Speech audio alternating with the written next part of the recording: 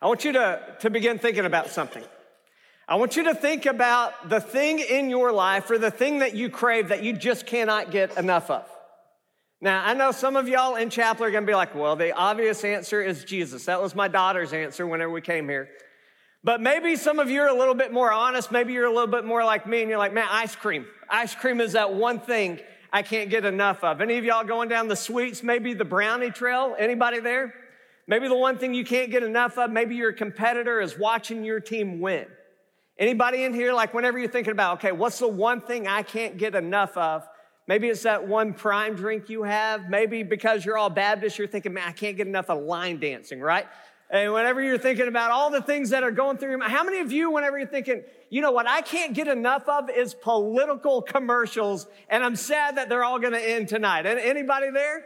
What about like in your mind, you're like, what's the one thing I can't get enough of? You're like, you know what I love? I love a good Baptist controversy. Anybody? How about a Twitter fight? Anybody like, man, I just love people acting unchristian and ungodly, denouncing and defaming the name of Jesus on social media. Anybody gonna raise your hand with that one? See, when we think about what we need to be about and what we need more and more of, the problem is we are carnal. We live in a sin-fallen world with a sin-fallen mind and a sin-fallen body, and sometimes we don't do what we are supposed to do.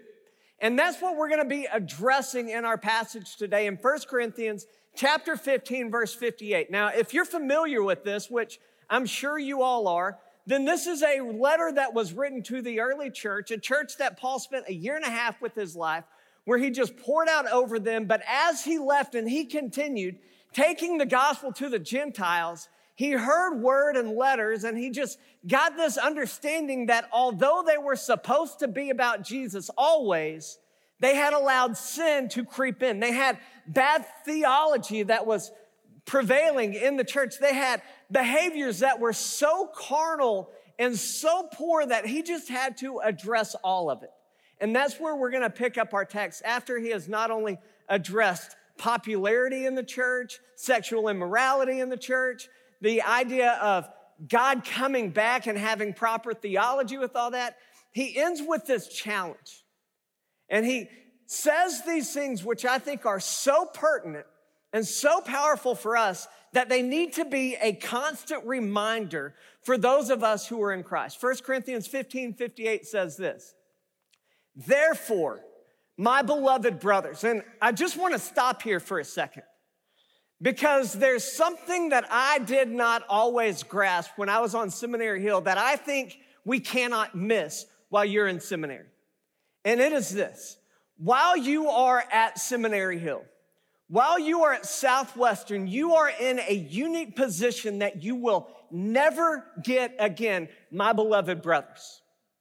You are in the only place where in your life you will be surrounded by men and women of God who are called of God to serve him vocationally for their whole life.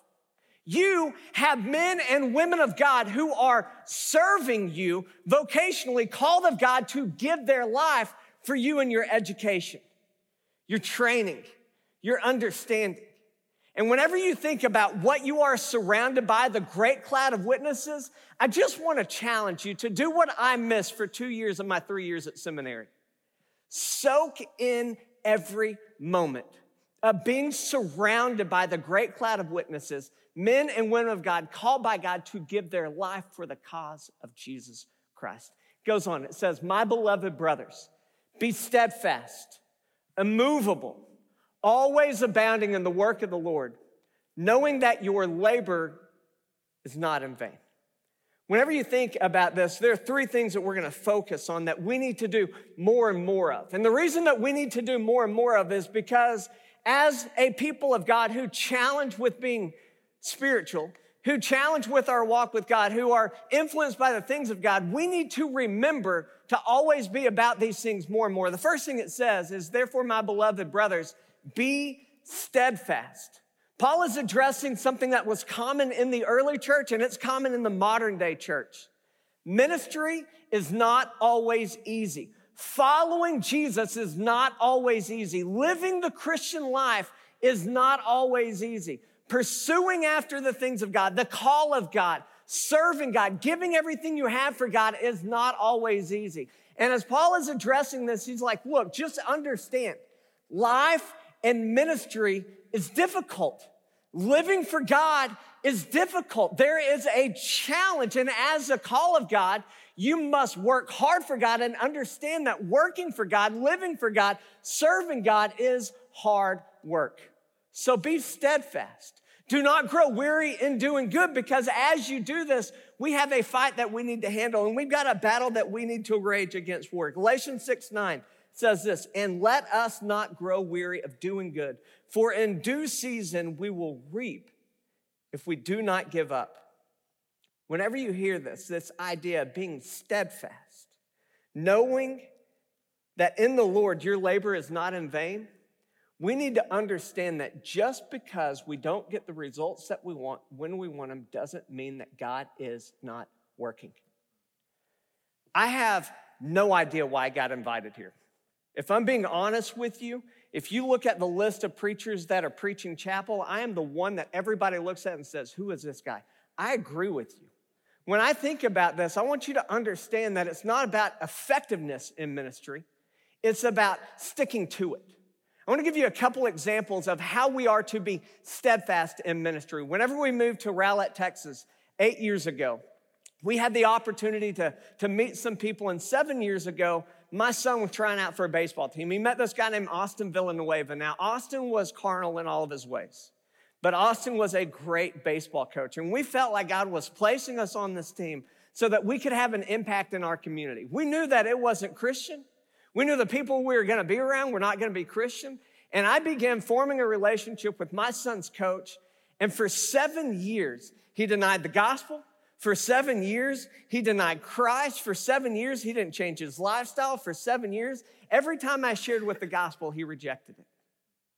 And then in January, apart from a personal conversation, he called me up and he said, Cole, I need you to tell me about Jesus. I know you've been telling me about him, but I feel like God's doing something and I need to understand what this is. And we met, and I remember over Wings having the opportunity just to talk to him. And it was at Wingstop that he gave his heart and life to Christ. It was a couple weeks later that he came and he got baptized. And I'll never forget the joy that I felt with my friend who finally stopped denying Christ and gave his life to Christ. Why? Because there is a call of Christ to be steadfast. And don't miss this.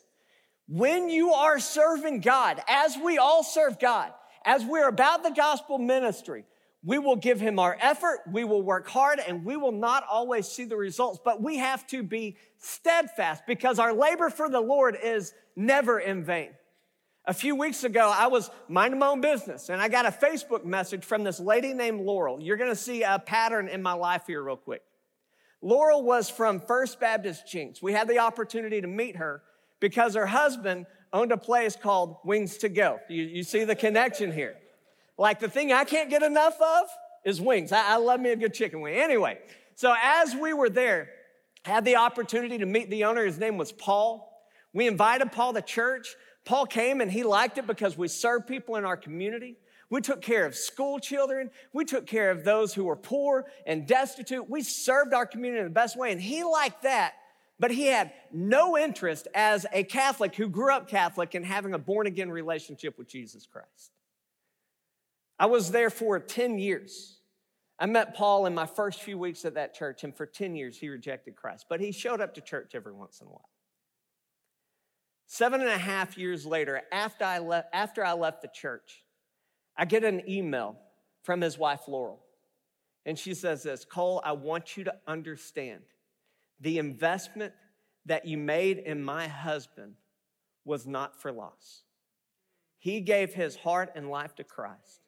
And he was baptized in our church this past Sunday. And I just want to show a picture of you, of him and our son, who has also become a Christian. When we are steadfast for the kingdom, when we keep on keeping on, when we don't give up, when we don't give in, when we hold fast to the promises of God's word, everything we do for the kingdom of God lasts forever.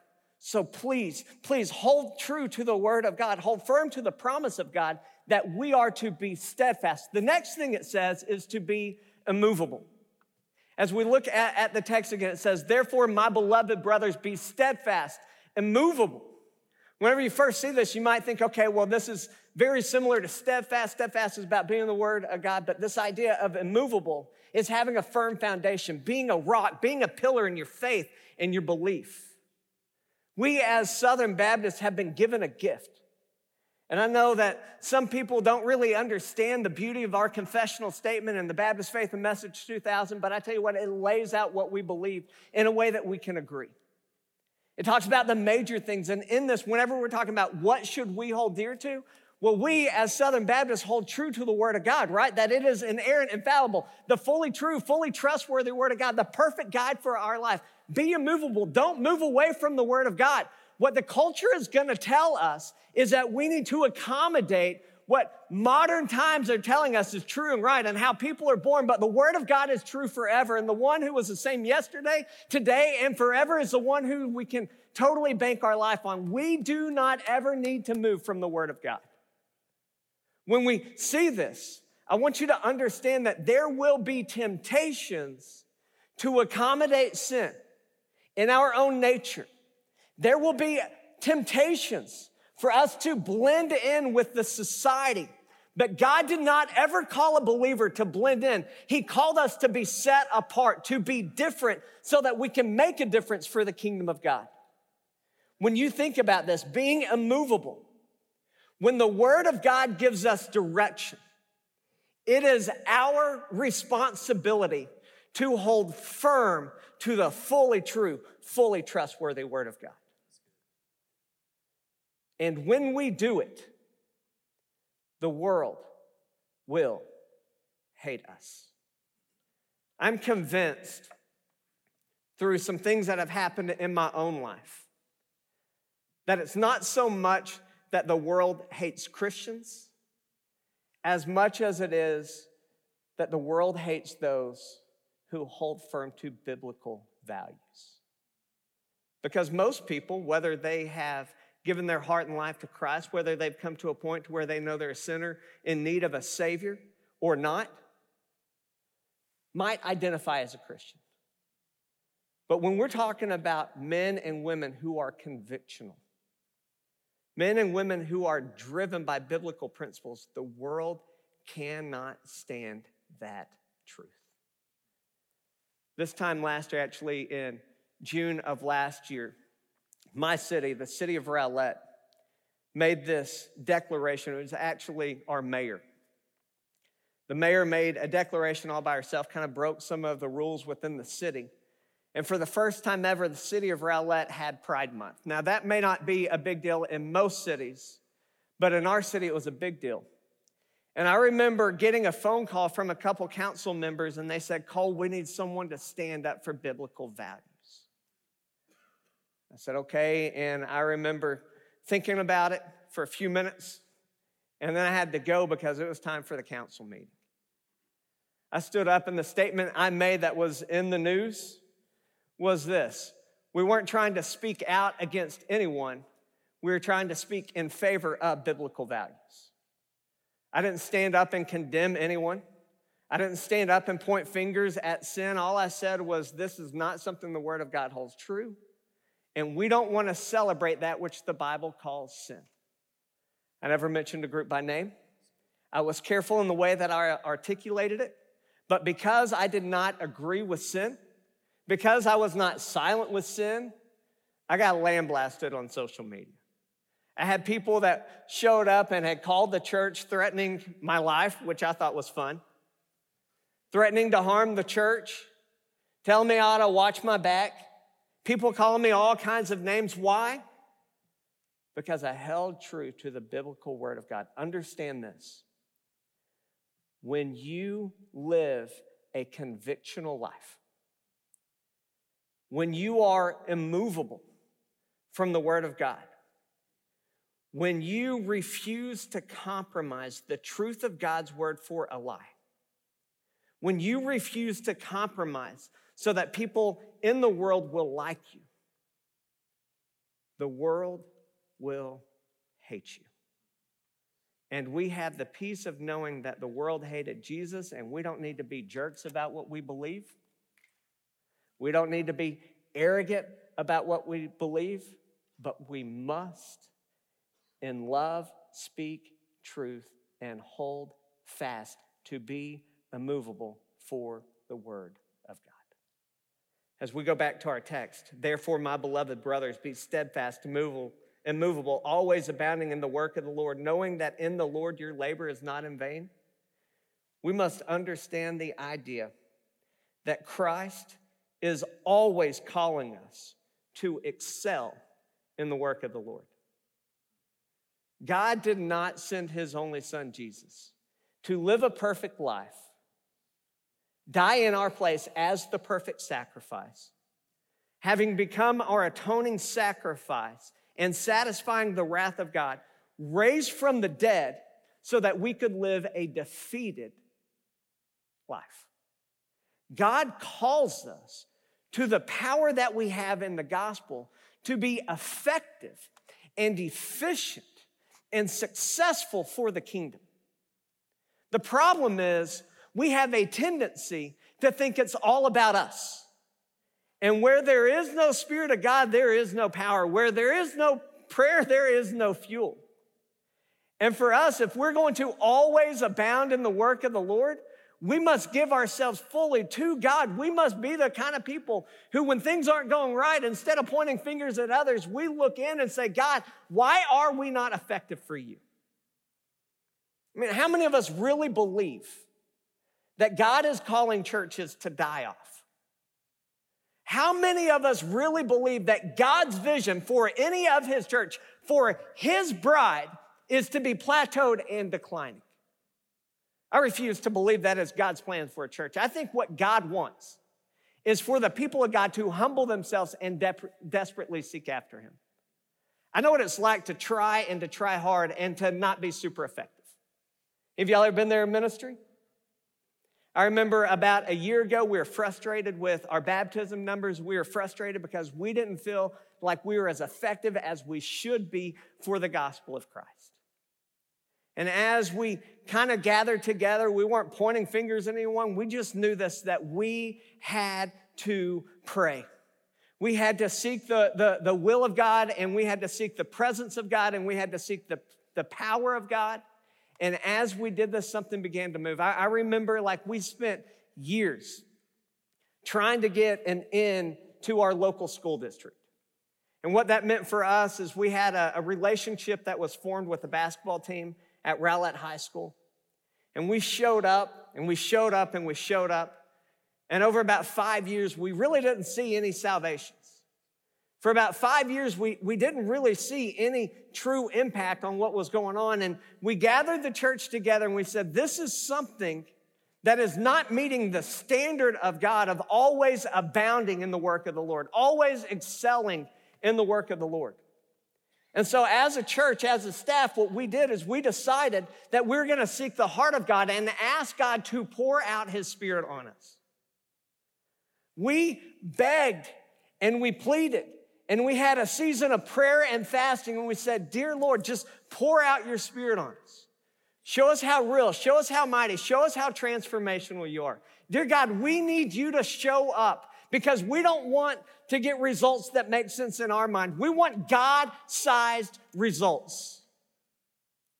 And as we prayed, and as we fasted, and as we sought the heart of God, as we sought the power of God and the presence of God, God showed up and did things that only he can get credit for. We started seeing people get saved. Instead of being the chaplain at the Bible study, which gave us the privilege of having a 6:45 a.m. Bible study for high schoolers, think about that. God opened up the floodgates of heaven in our school district. I'm amazed to be able to tell you that God opened up doors to where this year, our school, our student ministry, and some of them are sitting right there, had the opportunity to lead a weekly Bible study with the football team. They have the opportunity to continue having a Bible study with the basketball team. I don't know if I should say this out loud, But during the school day at 12 o'clock on Wednesdays, they will be in the baseball locker room with the entire baseball team, giving them the gospel, having a Bible study. They're in the schools, in the softball team, with the cross country after school. We're doing not backyard Bible club, what's it called? Beach club. We're doing men of honor, ladies of honor, and we're taking the gospel to the schools. There is not an open door in our area. Why? Because we're great? Because we're charismatic? Because we're fun? Because we just got it going on? No, none of those things. Because when you seek the heart of God for the will of God, God shows up and does things that only He can get the credit for. I would love for each student who graduates from Seminary Hill to have the kind of mentality, not that we're shocked or surprised when somebody walks out, gets saved, gets baptized, gives their heart and life to Christ, that we wouldn't be amazed when that would happen, but that we would be shocked and in despair when it didn't happen on a Sunday morning. That we would be the kind of people that believed and expected and anticipated, trusted God to show up every time we gathered together and worship. Why should we think that? Because that's what God calls us to. He doesn't call us to be impoverished in faith and works. He calls us by His Spirit to be empowered by the same power that raised Christ from the dead. The temptation that we all have in this room is to simply rely on our education. Those of us who have graduated and who have been in ministry for years, maybe decades, have the temptation of simply relying on our experience as well. I want you to understand something. Our education and our experience counts for nothing if we are not seeking the Holy Spirit to show up and do His work in our lives through us, not for our glory, but for His glory. We must be a people who seeks the presence of God, because where God is, there is power and effectiveness. That's when we thrive instead of trying to survive as churches. That's when we thrive instead of trying to survive as ministers called of God. And so as you think through this, as you hear and read and study 1 Corinthians, the challenge is clear: to be gospel-minded, gospel-focused, gospel-driven in everything we do. That the love of Christ, which compelled us to salvation, that conviction that we see by the quickening of the Holy Spirit that led us to salvation, to experience the fullness of God and the presence of God, that would drive us. That those who are far from God and do not know God as their personal Lord and Savior could come to faith because of our labor, our hard work. Because we're the kind of men and kind of women that work for the kingdom as though everything depended on us, and pray and seek the Spirit as though everything depends on God. What do we do? Like, what's some takeaways that we could have in this room? How do we do more and more by the Spirit, through the Spirit, for the kingdom of God? I've got 4 simple things. I hope one of them sticks with you. Number 1, while you are at seminary, make meaningful relationships. You're going to look around, and there are people who do not look like you. They do not talk like you. They do not have the same interest as you. You might think they're weird. They probably think you're weird too. But don't miss this. They're called of God, and they share in that same brotherhood, that same sisterhood that you have. And you would do well to get to know and build meaningful relationships with as many people as possible, including your professors. Your professors who have dedicated their entire life to growing you in your faith so that you could go out and be effective for the kingdom. Number 2, own and obtain deep theological convictions. Be the kind of man and the kind of woman that would refuse to be pulled by things of this world. That you would not lower yourself to being consumed by things like politics and elections, as though God is not in control already. As though God cannot use the good and the bad to bring people to himself. Be the kind of person who obtains and owns your faith and your thoughts about Scripture that will drive you to be holy and set apart for the kingdom of God and for the kingdom causes of God. Make a decision today that when the going gets tough, you're going to keep on going. When you face resistance, that you will be steadfast in the call that God has placed on your life. Resolve to give your all to Jesus. Give him everything you have. And at the end of the day, when you have nothing left to give him a little bit more. Because it's not by our might, by our strength, but by the power of the Lord that we serve him. Give him everything you have and a little bit more. And finally, engage in a local church. I just want you to understand something.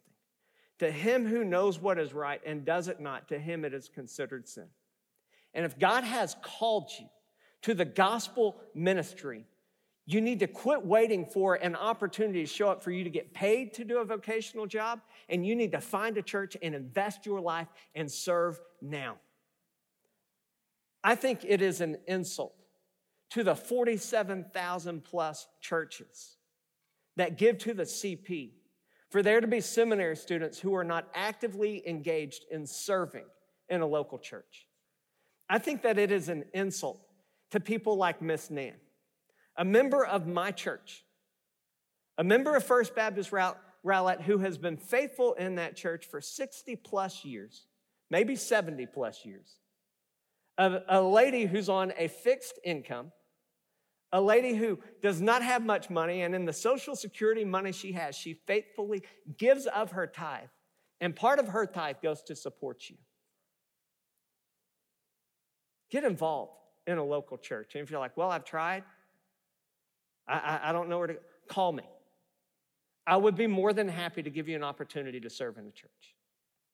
I'll pay your gas money. That's all I can promise you. Why would we do that? Because if God has called you and he has equipped you, you need to use your gifts and your talents and your abilities matched with the training you are getting to serve his church. Do more and more and more and more for the kingdom of God, for the cause of God. Be gospel-minded, gospel-driven, gospel-focused all the days of your life. When you have nothing left, rely on the Spirit to push you forward.